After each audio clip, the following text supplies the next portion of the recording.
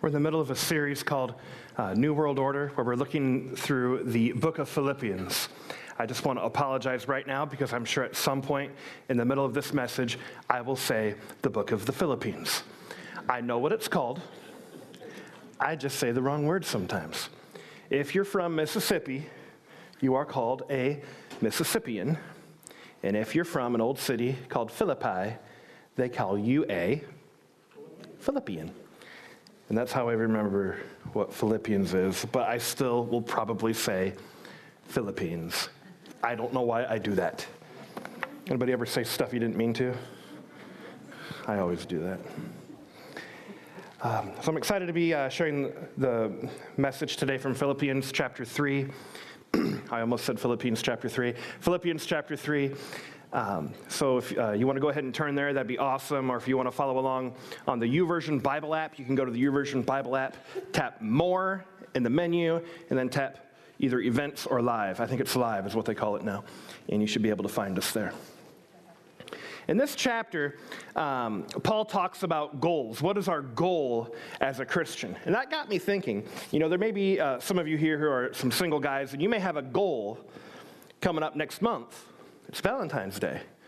You may have a goal to get a date. And I want to be able to help you with that goal. You see, because I'm married now, I have some pickup lines that I don't need anymore.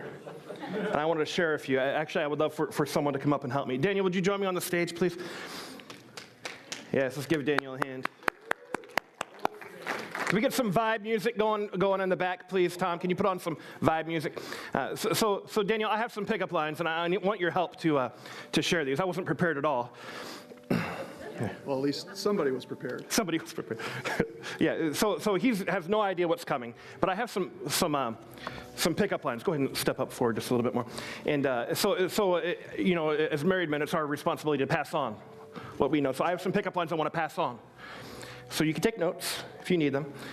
So this will work best if you don't sit and read the whole thing and then you say, just pick it up and read it.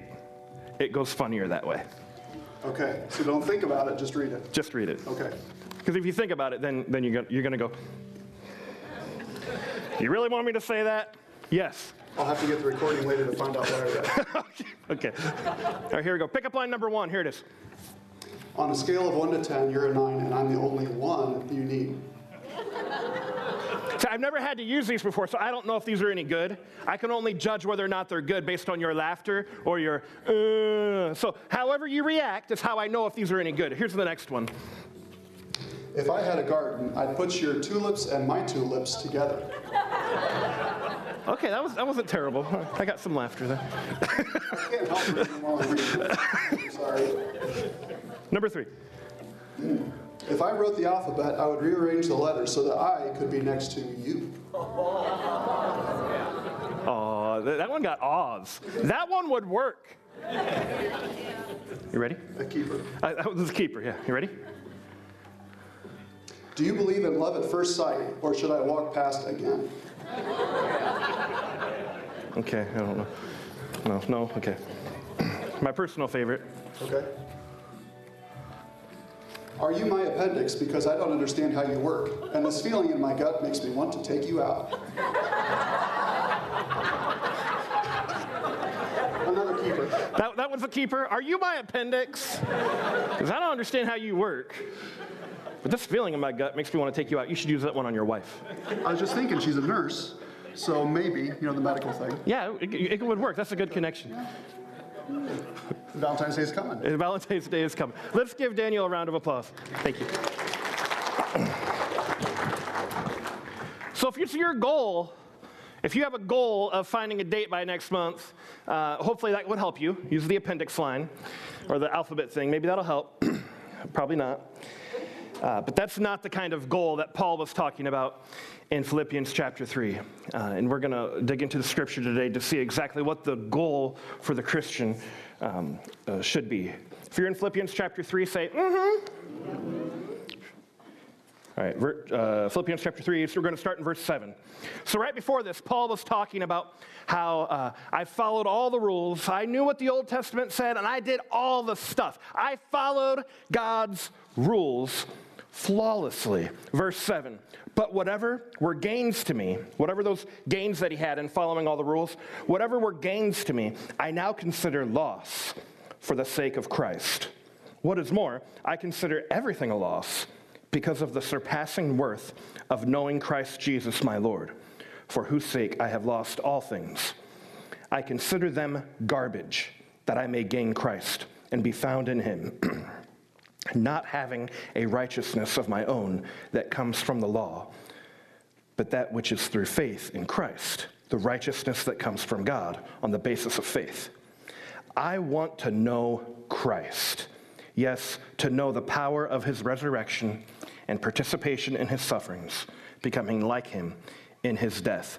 If you're taking notes, here's the first one. No matter which way it's sliced, the goal is to know Christ. No matter which way it's sliced, the goal is to know Christ. I like some participation. I want to know that you're with me, so let's try it again. No matter which way it's sliced, the goal is to know Christ. No matter which way it's sliced, the goal is to know Christ. To know Christ. That's what our goal is, and I hadn't flipped my page yet. I think if we were to poll people in your neighborhood, maybe even if we were to poll some people in this room, and we ask, what's the goal of Christianity? Now, you would all say, well, it's to know Christ. But before that point, if we were to poll people and say, what's the goal of Christianity? Some people in this room, perhaps, and certainly people in our community, would probably say something about being a good person. The goal of Christianity is to be the best person you can be, to be better than today than I was yesterday, to do more good today than I did yesterday, to leave the world in a better place. That's not the goal of Christianity. That may happen as a result of the goal, but it is not the goal of Christianity. In fact, following all those rules, following rules is not central to a faith, to our Christian faith. Following rules isn't the center point. In fact, Paul in this passage calls them garbage. I consider all of that rule following, that was garbage. King James says, I consider it dung compared to knowing Christ. No matter which way it's, the goal's to know. That's what Paul says. So you may say, well, if that's all it takes, I just need to know Jesus? If that's my goal? Shoot, that's easy. Well, hang on now. Paul talks about what knowing Christ actually looks like. We're going to look at that in verse 10. We just read it. I want to know Christ. What's that look like? Yes, to know the power of his resurrection. That's letter A. You can, subpoint A, you can write that down. To know the power of his resurrection. If you want to know Christ, it starts by knowing the power of his resurrection. This is really the gospel message. If you don't know the power of the resurrection, let me just break it down for you. God created us to be together. That's how he made us, to be together. This is how he wants us. But we sinned. Adam and Eve sinned first, and ever since then, we've inherited their sin. So we're born with a sinful nature. And our sin, I'm going to pretend this cell phone is my sin. Our sin separates us from God. He wants us to be together, but it's not possible because of the separation between me and him called sin. It's the separation. And the only way that sin can be removed is if there's innocent blood. There has to be an innocent one, or in the Old Testament it was an animal. An innocent one has to die to pay the price for this sin. The penalty for my sin, the penalty for your sin is death. No amount of doing good stuff, no amount of rule following, no amount of Bible reading eliminates this gap between us and God. The only thing that can eliminate the gap is the innocent paying the price for the guilty. Innocent blood eliminates that. And that's what God did. God, because he loved us, came as Jesus. He was not guilty of sin, but he took our sin upon himself, died on the cross, was buried. I don't want to drop my phone. Usually I drop whatever I'm holding, but not my phone. He was buried, and he resurrected. And in the process, in the act of resurrection, it eliminated That gap. That's the power of the resurrection. Now, today, anyone who points to Jesus as the answer and opens their life up to him can be made just like God wants it to be to begin with. He made us to be together, and it's because of the power of the resurrection that we can have a relationship with him today. Somebody say, preach! Preach. Thank you. That's the power of the resurrection. You may be thinking, well, yeah, I know that. That's easy enough. I know Jesus. That's cool. This verse continues. Let's see what it says next. I want to know Christ, to know the power of his resurrection, got it, and participation in his sufferings. Ugh. Suffering? I thought Christianity was supposed to be easy. Nope. Sorry. Christianity is better. It will make your life better, but it will not make your life easier. What's it mean to participate in the suffering of Jesus? I think Jesus gave us a good look at that. In John chapter 15, verses 18 and 19, Jesus described what participation in his sufferings looked like. Jesus said to his disciples, if the world hates you, keep in mind that it hated me first. If you belong to the world, it would love you as its own. But as it is, you do not belong to the world. But I have chosen you out of the world. That is why the world hates you.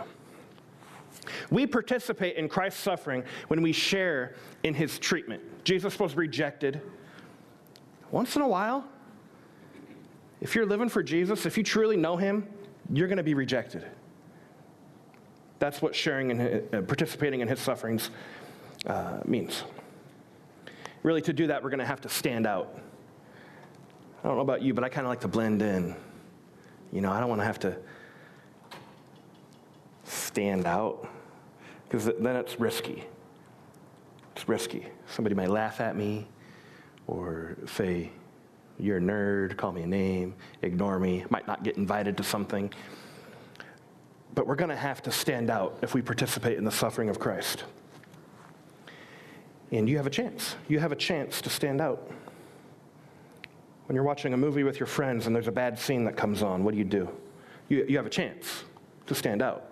You can sit and stare. You can get up and walk away or stare a hole into the ground. You have a chance to stand out. Someone mistreats you and you love them back anyway. That's a chance to stand out. Or someone nearby, how about this one? Someone nearby you at work or school says, oh, my aching back, or oh, I have such a headache. You have a chance to stand out and say, well, can I pray for you? You have a chance to stand out. Watch, that's going to happen tomorrow. Somebody's going to come into work complaining because they slipped today, shoveling their snow, and they're going to say, man, my back hurts because I slipped and fell on my butt. It hurts, my back all hurts, my neck is out of whack, and I feel terrible. Hey, chance. You have a chance to stand out and say, can I pray for you? I believe God loves me. I know God loves me, and I believe he loves you too. Can I pray for you? When we do these things, it's like Isaac shared a moment ago. We get to play tag. Tag. When we play tag, we're going to stand out, and when we stand out, sometimes we'll be rejected. Sometimes we will be rejected. And that's about how it rolls. Jesus said, this world will hate you, but they hated me first. Knowing Christ means we participate in his suffering. And here's the third thing knowing Christ means: becoming like him in his death. Boy, this is getting worse and worse. It started with power in knowing the power of the resurrection, and then it got rougher when we said participating in suffering, and now I'm supposed to die? That's what knowing Jesus means? Let me set the record straight. This doesn't mean actually die. Like, I don't want you to go die. This is about the sinful nature being put to death on a regular basis. Right. The Bible describes we put on Christ. And I put on Christ. I'm a Christian, and I have the power to live a holy life. That's the kids are doing a memory verse right now that goes, God's power has given us everything we need to lead a godly life. Those are the hand motions. I have that memorized. God's power gave us everything we need to lead a godly life. And that's what happens when I put on Christ. But Adam's power keeps trying to stick its ugly head up. Every time I think I have sin eliminated from my life, it sticks to my shoe like gum. Or I haven't gotten my old self off all the way. Does anybody ever sin once in a while? Yeah, okay.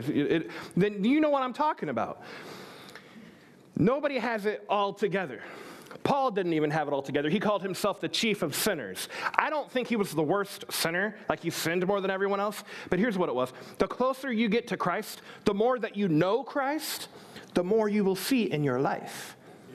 It's like science class. You're looking at a microscope.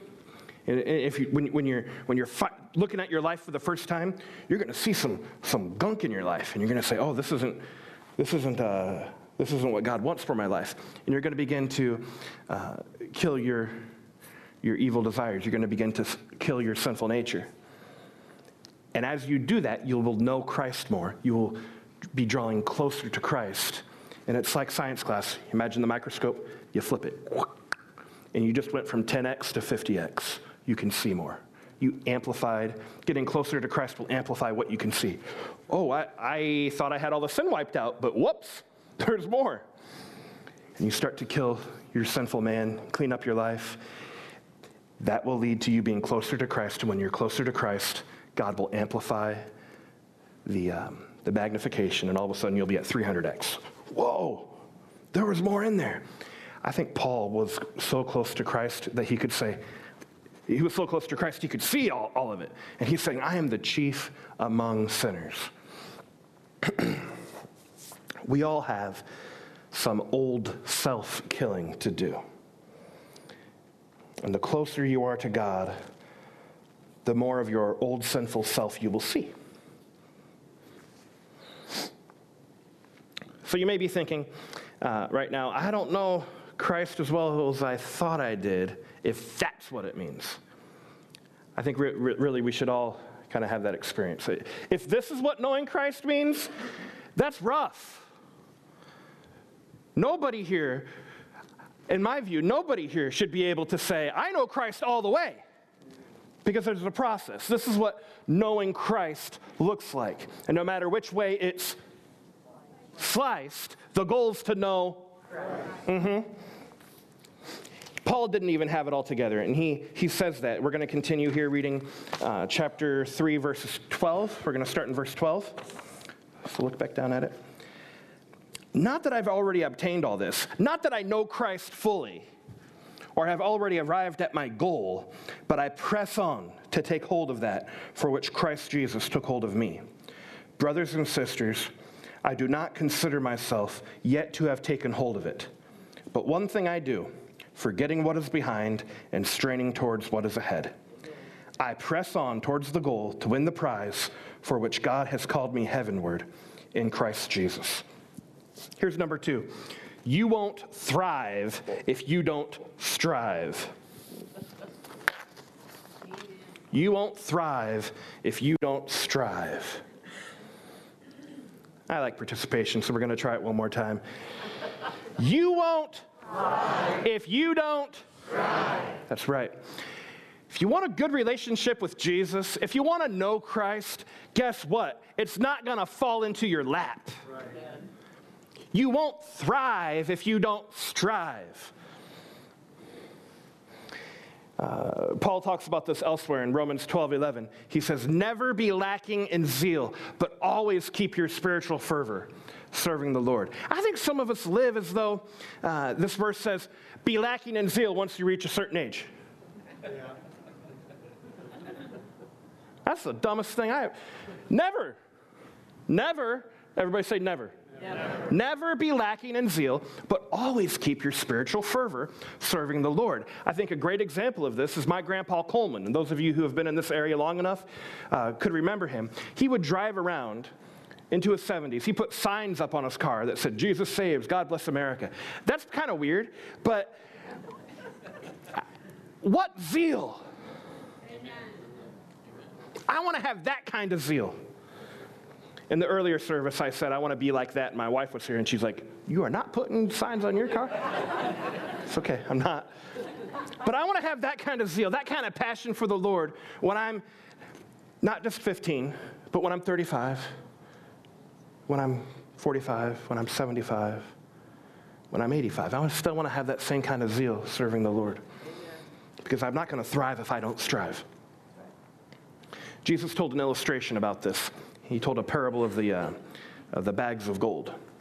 And he had 3 servants together, and the parable goes like this. There was a master, and he gave the first servant, I think it was 5, gave 5 bags of gold. And that servant went and invested it. And when the master came back, he had doubled that 5 bags of gold and brought back 10 bags of gold. And the master said, hey, great job. And with the second servant, the master gave him 2 bags of gold. And that servant went, invested it, and came back with 4 bags of gold. He doubled it. And the master said, hey, great job. And the third servant, he gave 1 bag of gold. And that guy was too scared to invest it. He weaned out, he hid it. And when the master came back, he said, Master, I didn't want to lose any of it, so I didn't even take a risk. I'm just going to give it back to you. And the master said to that servant, you are worthless. You didn't even put it in the bank to get some interest? Shame on you. This is my paraphrase, clearly. It's Matthew 25, you can read it. But the third servant was scared, and he hid what the master had given him, and he didn't even bring interest, and the master was not happy, calling him a worthless servant. Our master, Jesus, has given us bags of gold. He's given us our life, and he's given us a chance. That's what our life is. It's but a vapor, James calls it. He's given us a chance to strive and to push towards him in our spiritual walk. So we should strive in brotherly love with each other. We should strive to open up our Bible every day. We should strive to pray with our Lord regularly. It doesn't just happen. Good word. Oh, but that's hard, Pastor Adam. Yeah, that's why the word strive. Striving implies some effort. But that's hard. Look at James chapter 1, verse 3. For you know that when your faith is tested, when things get hard, your endurance has a chance to grow. God's given us a chance to play tag, so to speak. He's given us a chance to strive towards him. And we should take it. Somebody say, preach it. Preach it. Let's look at point number 3. It's coming from the next verse down, starting in verse 17 through 19. Paul says, join together in following my example, brothers and sisters. And just as you have us as a model, keep your eyes on those who live as we do. For as I have often told you before, and now tell you again, even with tears, many live as enemies of the cross of Christ. Their destiny is destruction. Their God is their stomach. They worship their stomach. That means they whatever feels good or tastes good, they just do it and take it. Their glory is in their shame. Their mind is set on earthly things. So here's Paul. Paul is telling the Philippians, they don't have a lot of spiritual examples in their life. Like there's not like lots of churches in Philippi. So he says, join together and follow my example. Just watch me and do what I've done. That's why point number 3 is your journey is hollow if there's no one to follow. Your journey is hollow when there's no one to follow. Let's do it together. Your journey is hollow when there's no one to follow. That's right. So Paul's saying, watch me. They didn't have anybody else to watch. Don't watch the other influences.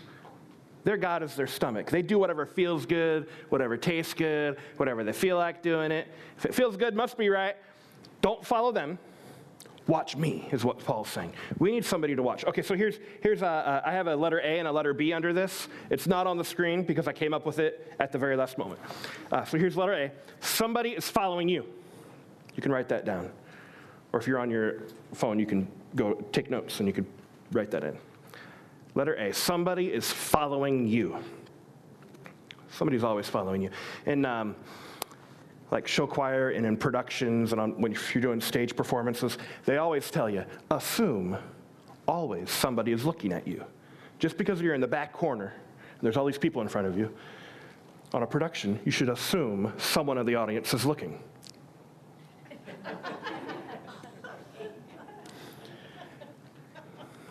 Hey, Christian, assume somebody is looking. Somebody is following you. Parents, this is huge for you. This is huge. If you have a child, they're looking at you. They don't get to know what Jesus is like if it's not for you. I was putting my daughter, I have a 3-year-old Caleb and a 2-year-old Elizabeth, and I was putting my 2-year-old Elizabeth to sleep the other night, and I had her in my arm, and I was singing Jesus Loves Me, and we were doing it back and forth, and like I would say a line, and then she would finish it. So I was going, Jesus loves, and she would go, me. This I know, for the Daddy tells me so. And I laughed at it, and I thought, no. I wanted her to know that the Bible is the truth. And I said, no, it's the Bible. And I stopped. She was right.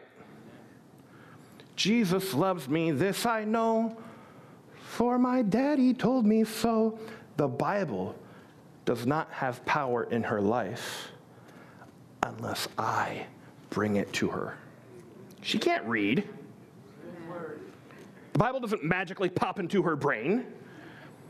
It's not going to have power unless it's brought to her. Then it has a chance to have power in her life. So yeah, for a 2-year-old, it's exactly right for her to say, Jesus loves me, this I know, because my daddy told me so. And it was at that moment, this was like last week, I realized what an influence I had. Man, I can't screw this up. Mom, Dad, you can't either. Don't screw this up. We've only got a few weeks before they're graduating high school. They're watching. With this thought in mind, our church is taking a step to influence our children's lives as much as possible. If you don't have kids, don't tune out. Because if you're a part of this church, the next generation should matter to you. If you care about this church, it should matter. The next generation should matter. But we know what happens at home is far more important than what happens here. We only have, if we're lucky, 40 hours in a year to spend and invest into children on the weekend. But moms and dads have 3,000 hours to invest into their children. So that's why starting in February 2nd and 3rd, our church is going to look a little more orange. And I'm going to let this video explain what that means.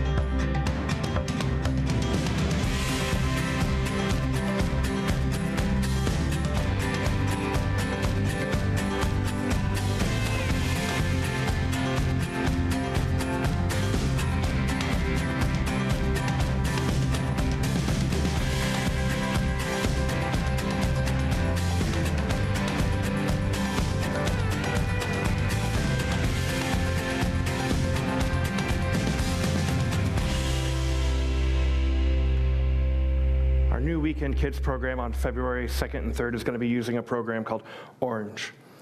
And it's one of the best if not the best, arguably the best, in partnering with parents. And we're going to do that. 2 influences. Right, so mom and dad, you get to say some good things to your kids. That's good. In church, we get to say good things to the kids. That's good. But when we start saying the same things to our kids, that's not 1 + 1 anymore. That's 2 × 2. That's multiplication. There's a synergy effect that'll happen when 2 influences combined. And when the light of the church and the heart of the home, yellow and red, get together, it makes orange. That's where orange comes from. So starting in February 2nd and 3rd, kids K through 5 are going to be over here like they always have been. Nursery will be over there like it always has been. And we're going to pull out preschool, 3, 4, and 5-year-olds. And they're going to be down here in the other room next to the nursery, not in the nursery. And it's going to be a preschool class right there. We think we're going to shepherd the hearts of the kids and set parents up best if we do it that way. Somebody say, yeah. Amen. One of the ways that the Orange program will help us really great is with an app called the Parent Cue. If you're a parent like me, you probably aren't an expert like me in parenting, because this is my first time doing it. Your first time too, if you're a parent. I mean, by definition, unless you believe in reincarnation, which this church doesn't. This is it, the first time. So we're all in the same boat. We're doing the best we can. And this app, the Parent Cue app, if you're a parent or an uncle or an aunt or a grandparent and you interact with kids, anywhere from high school or under, I would encourage you to grab this app. So I grabbed this app, and I've been using it for a few weeks because I knew this was coming up. And I put in my kids' names and their birth dates. And this is good for middle school, high school too. But I put in my kids, and it comes up and it tells me how many weeks I have before they graduate. And I thought, oh. At first I went, my kid's gonna graduate. But yeah, that's a reminder. That's all I have. I better take this serious. That's a reminder that there's an end to this. And I need to use every week I have to invest in and help my children run towards Jesus. And then I scroll down a little bit, and there's a video that they would have watched the previous Sunday. So I can review with my kids what they worked on. And if I go down a little further, there's the memory verse, and they're going to be giving me parenting tips.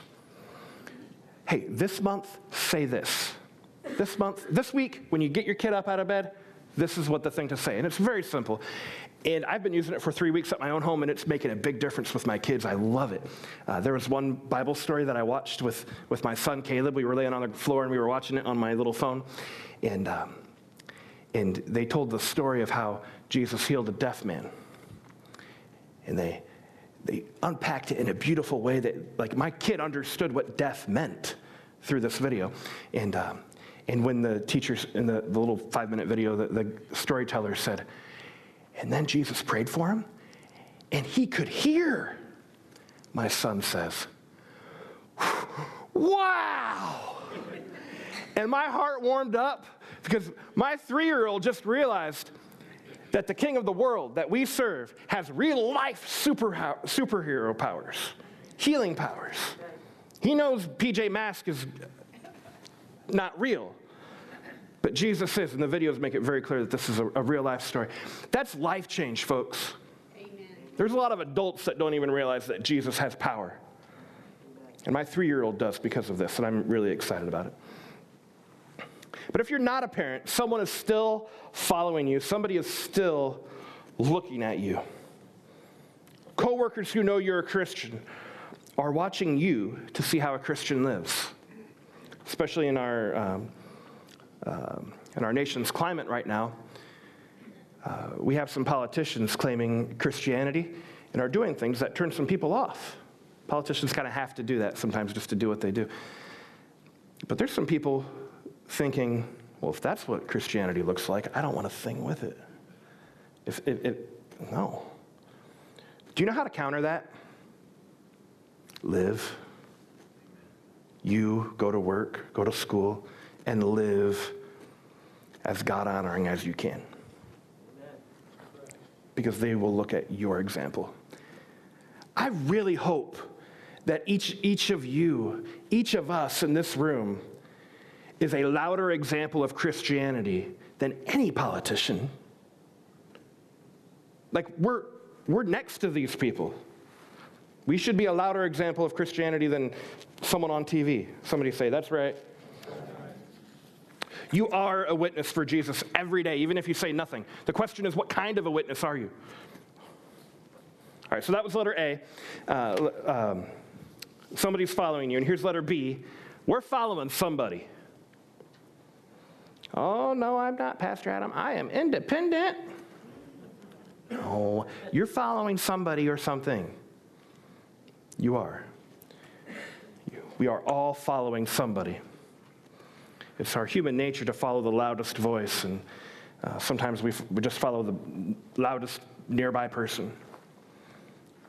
So who is it? Your boss? The cool kid? Public opinion on Facebook?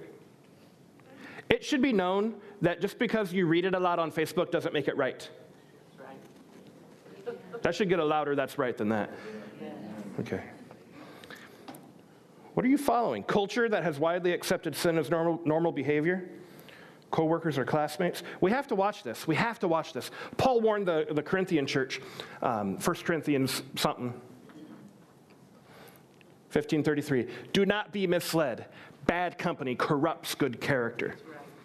We have to watch who we're by. Who are we following? Something out there or the Bible? Solid Christians. Paul says, if you don't have anybody else to look at me.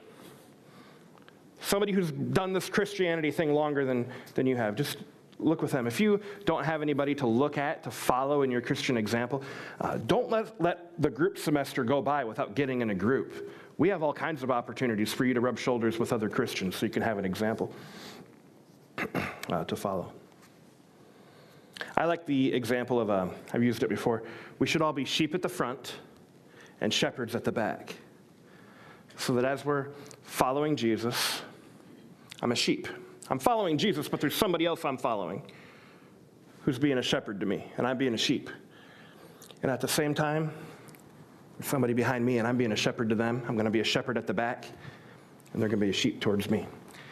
I think that's a solid Christian life. I think that's our Christian journey, is to be a sheep at the front and a shepherd at the back as we all together run towards Jesus.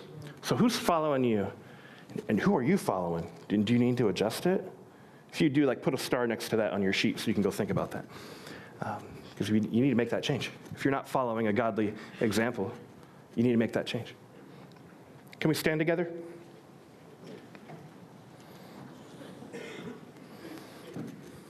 Let's pray. Lord, I pray that you give us more and more opportunities to know you deeper. Lord, give us an opportunity to participate in your suffering, to stand out, to play tag, to take you someplace. Lord, I pray when that happens, when we get those opportunities, Lord, I pray that you give us a boldness to stand out, to make you known. Lord, I pray that our spiritual journey is strengthened today as we consider who we're following and who's following us. It's our prayer in Jesus' name. Amen. Amen. We're going to have prayer partners here at the front. If you have a prayer need, don't leave and take it with you by yourself. Come up here and have somebody agree with you in prayer. Go with God. You're dismissed.